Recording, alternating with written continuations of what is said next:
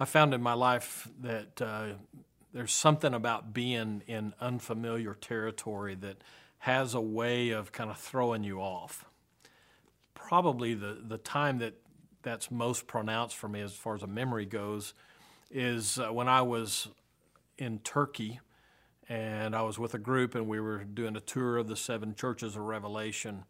And we found ourselves in a city just for an overnight stay. We had been at one location earlier in the day and had scheduled another one the next day. So they traveled most of the way to where we were going to be. But we stopped off in this city somewhere in kind of central western Turkey. And even pulling into town, I could tell it wasn't the tourist place that some of the other ones had been that we had stopped at. And because there were a little bit of time left in the day before supper, I checked into my room with a friend of mine I was traveling with, and he was tired, and so he laid down. I went down to the restaurant to just kind of grab a snack and something to drink. And when I walked in, it was obvious that I was in unfamiliar territory, and all eyes were on me, and it was kind of an intimidating thing for me. And I suggest that that's a pretty good picture of what it can be like for us when we find ourselves in unfamiliar territory. And that fits into this series that we're looking at now, which really ultimately we're going to focus on the return from exile and the return from this time of quarantine and those things. But before we can talk about returning, we need to really kind of own what goes with it when we're in that kind of situation. And being in exile, if you will, as we've talked about, can be a very disorienting kind of thing. But by the same token, whenever there's introduced into that some level of comfort, then it makes it a little bit better. We start getting used to what's around there. When our kids were teenagers, we encouraged them to bring their friends to our house and let our house be the hangout place. We wanted that largely so that we could keep an eye on our kids, but also so that we could know who our kids were hanging out with, and ultimately so that we could influence those kids as well in our home. And so some of those kids were very ill at ease, but there were a few of them who made themselves at home, which is what we told them to do. Make yourself at home. So they would go to the cupboard, they would go to the refrigerator and make themselves at home. It was unfamiliar in some ways, but it became familiar for them. Those two poles, familiarity and unfamiliarity, provide for us something of what we're talking about when we talk about being in exile and how we make peace with that. Last week we looked at Daniel, and as Daniel and his other contemporaries were taken off into captivity into Babylon, roughly 605 BC, thereabouts, they were taken off into exile, into this unfamiliar territory, an unfamiliar way of life. And there are parallels for that hit us at the point of what we're going through, not just with the COVID-19, but now with some other things in our society that have bubbled to the surface, and it makes a lot of us really uncomfortable with what's normal now. So what we're doing in this is we're trying to get to a point of saying, okay, so how do we make peace with this? How do we reach this point where we're in exile, but yet okay with that? So let me just kind of give you a working definition for what exile means for us.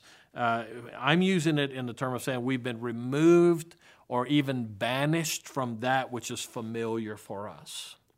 And that's where we find ourselves. Some of you are still at home today worshiping, even though while you're worshiping through this live stream, another group of us are meeting on campus, and we're trying to come back to some kind of a normal, some kind of new normal, if you will. Somebody sent me a membership to the AARP, and so I get this periodical from them. And a bulletin that they sent out this week, multiple pages of the old kind of magazine format, where they talk about the new normal and how things are different in our world and how it's going to be different going forward. And most of those are grounded in some kind of an awareness that there is a fear that's out there, fear of germs, fear of going out into public, fear of people. Our new normal, that is being in exile, needs some help. And how do we do that? How do we decide here's how we're going to live in exile?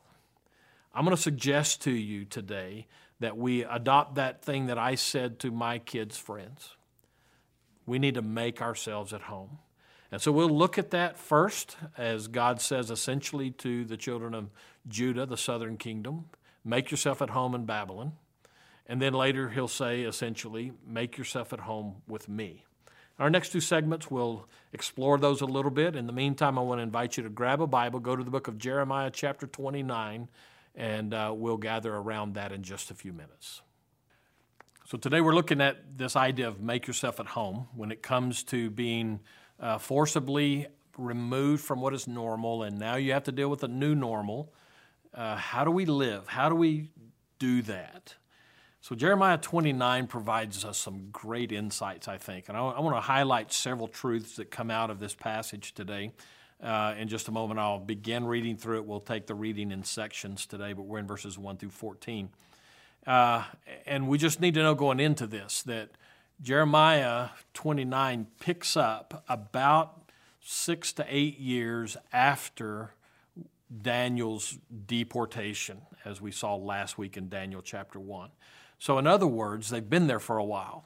And in Jeremiah 29, the first few verses, it highlights for us just who was there and a little bit of what's happening back in the southern kingdom of Judah. And so let me just read a couple of verses here, and we can see who's in Babylon and what that has to say to us. Chapter 29, verse 1. These are the words of the letter that Jeremiah the prophet sent from Jerusalem to the surviving elders of the exiles and to the priests, the prophets, and all the people whom Nebuchadnezzar had taken into exile from Jerusalem to Babylon. In other words, this is that intelligentsia, this is that leadership group, the nobility and otherwise that we talked about last week. So they're still there, and they've been there now a number of years. Verse 2 says, this was after King Jeconiah and the queen mother, the eunuchs, the officials of Judah and Jerusalem, the craftsmen and the metalworkers had departed from Jerusalem. And this letter was sent by the hand of Elasah, the son of Shaphan, and Gemariah, the son of Hilkiah, whom Zedekiah, king of Judah, sent to Babylon to Nebuchadnezzar, king of Babylon. And then we'll get on to what it says in just a few moments. But what we find from that is there is this set of people, these movers and shakers, if you will, that have been taken off into captivity. There is this puppet government that's left behind in Jerusalem, and there are these exchanges that are happening. That kind of points us to one of the first points of reference here that I think help us as we move deeper into what it means to live and to make ourselves home while in this time of change and of different normal. And here's that first. In that exchange that's happening, this exchange of letters, there's actually a series of those in Jeremiah 29 and the surrounding text there. So there's a letter that goes out, another one that comes back, and this communication back and forth. And that, let's just pause over that for a moment. Normally we would just skip right over that. But there's a truth that comes out of that for us in these times. And that is, it's hard to move on when we continue to have reminders of what used to be. And we get so settled into the way things are, and we work to make sure that, we have this equilibrium about our lives, and that goes back to our Job series that we talked about in Thrive. But we work hard to achieve that balance so that everything's just right. And then when we're taken into exile, and then when the normal is hijacked, we might do okay with settling into the new normal. Some of us have already done that. But when we keep getting reminders of what used to be and how it once was, it kind of keeps pulling us backwards, and it throws us off a little bit. And that's part of what's happening there, and that's part of what's happening here. Our old normal keeps pushing forward. And so today, as I mentioned in the first segment, today we're split as a church, not in the way some churches split. Praise the Lord that we're not that kind of split. But we have a group that is meeting on campus while you are watching this live stream version of our recorded stuff while you're watching it from home. And so that reminder of, well, we're not where we used to be. We're not where our hearts want us to go. We're not all together in the same room worshiping together today. And those kind of things draw at us and pick at us and even tend to pull us backward. Our heart's desire is one thing, and that new normal sometimes makes that impossible, but it keeps raising its head. And that causes us some heartache. So, as we come to this, to make ourselves at home in this new normal, we just need to realize that there's always going to be pressure on that. And so that keeps us a little bit off balance. So here's another truth that grows out of this that I think helps us with being off balance, and that is to call it what it is. Judah and the exiles especially wanted to be back home. And we might say to that, well, sure they did. Of course they did. But the fact that there are these letters that are going back and forth help us to know that that's the case. And then as we kind of dig beneath that a little bit, we find that those ones who are in exile so wanted to go home, to go back to what was, to their families, to what was familiar, to their worship at the temple. They so wanted to go back that they began to surround themselves with people who were telling them what they wanted to hear. And that really provides the basis for these letters that I was talking about that are going back and forth, 4 of them in this little area of Scripture. And so what we find is these prophets, and we know them now to be false prophets, they were saying to the children of Judah who were in exile, it's okay, we're not going to be here very long. Now, they were reading kind of the political signs of the day, and they're saying, it's okay, we're not going to be here very long, get everything in order and so that we can go back home because that's going to happen soon. But Jeremiah comes on the scene, and he says, hold on, that's just not true. And so in verses 4 through 10, Jeremiah gives us, in my terms, he's saying, just make yourself at home. So let me read those verses 4 through 10. And so this letter says, thus says the Lord of hosts, the God of Israel, to all the exiles whom I have sent into exile from Jerusalem to Babylon, make yourself at home. Verse 5, build houses and live in them. Plant gardens and eat their produce. Take wives and have sons and daughters. Take wives for your sons and give your daughters in marriage, that they may bear sons and daughters. Multiply there and do not decrease. But seek the welfare of the city where I have sent you into exile, and pray to the Lord on its behalf, for in its welfare you will find your welfare. For thus says the Lord of hosts, the God of Israel, do not let your prophets and your diviners who are among you deceive you, and do not listen to the dreams that they dream. For it is a lie that they are prophesying to you in my name. I did not send them, declares the Lord. So the message that is being sent out through these false prophets is, you're going to go home, everything's fine. God steps into that through Jeremiah, and he says, those are not my people. Those are not my words. Jeremiah says, make yourself at home. The principle that I think we should draw from that as we seek to make ourselves at home in this new normal, in this whatever it's going to be, that principle says we need to be careful to whom we are listening. Because there will be those voices out there who are going to say the things that we want to hear. They're going to be those people who are out there who are going to say, this is the way it is, or this is the way it will be. And that's the problem that we have looking forward. We don't always know which voice to listen to. Well, actually, we do know which voice to listen to. And Jeremiah helps us with that, with this prophecy when God says, I'm not talking to or through them. This is my word. We listen for the voice of God. And so in these times where we are exiled, where we are banished from what was our normal, in this time where you are living that today, listen for the voice of God. We'll explain that just a little more from what Jeremiah says in this passage in this next segment. Right now, we want to push you to the opportunity to discuss some of this and the implications of this. So we're going to give you a couple of minutes with a couple of discussion questions so that there where you are, you and your family or whoever you're with, can talk about this and bring it home in a very concrete way in your life. So now we come to the heart of today's message. And it's not that what we've already said isn't important, because it sets the scene for us, and it sets the text up for us so that we get what I believe was the heart of Jeremiah's message for those people, those who were in exile, and it's also the heart of the message for us today. I stopped reading in verse 9. I want to pick up reading now in verse 10, and let's go ahead and get verse 11 on the table, but we're going to focus in now verses 11 through 14. But I read from verse 10, "For thus says the Lord, when 70 years are completed for Babylon, I will visit you, and I will fulfill to you my promise and bring you back to this place." That's the message that Jeremiah gives. You need to make yourself at home in Babylon, because we're going to be here for a lifetime. 70 years. Generally speaking, that's also the time that we're given in life. You go back in other parts of the Old Testament, kind of that normal lifespan, if you will. And so what Jeremiah is saying, God is saying through Jeremiah, is you need to make yourself at home, because this is not going to be over with soon.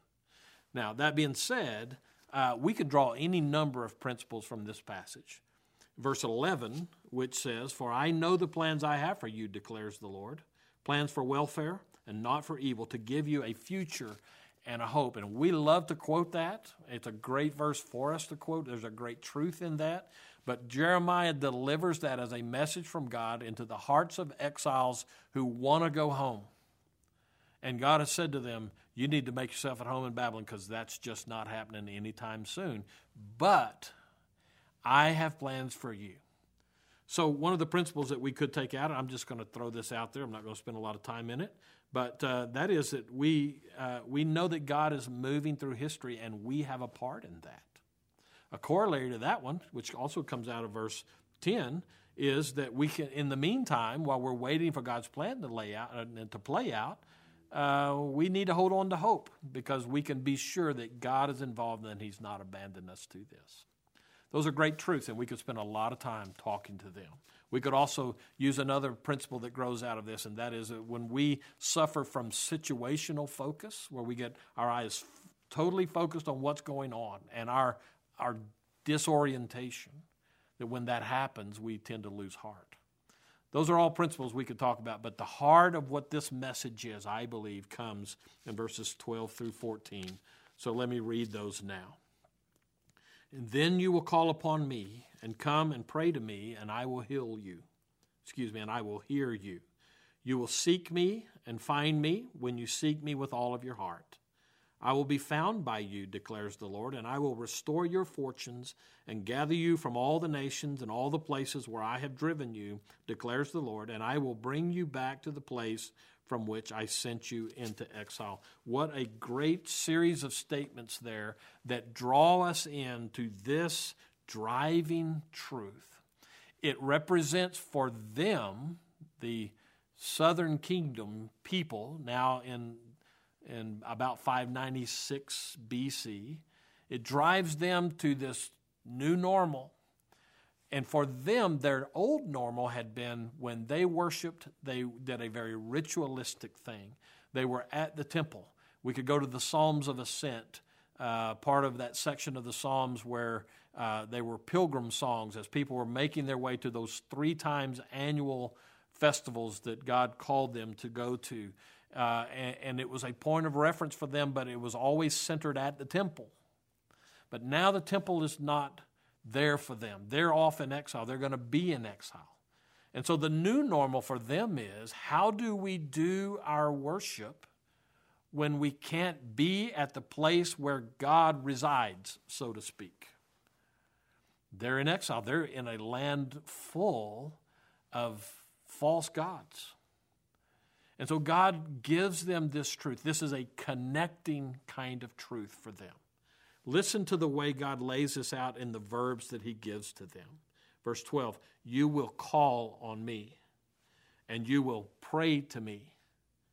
In verse 13, "You will seek me." That's very much centered on them. He's saying, do these things. You will do these things. But then He adds to that, in that foreign land where you are, where you're going to be for a while, make yourself at home there, but make yourself at home with me also. So you will call on me and pray to me, and then He follows that up with, and I will hear you. from Babylon, of all places. So now on the table for them is this truth that God is not just a regional God.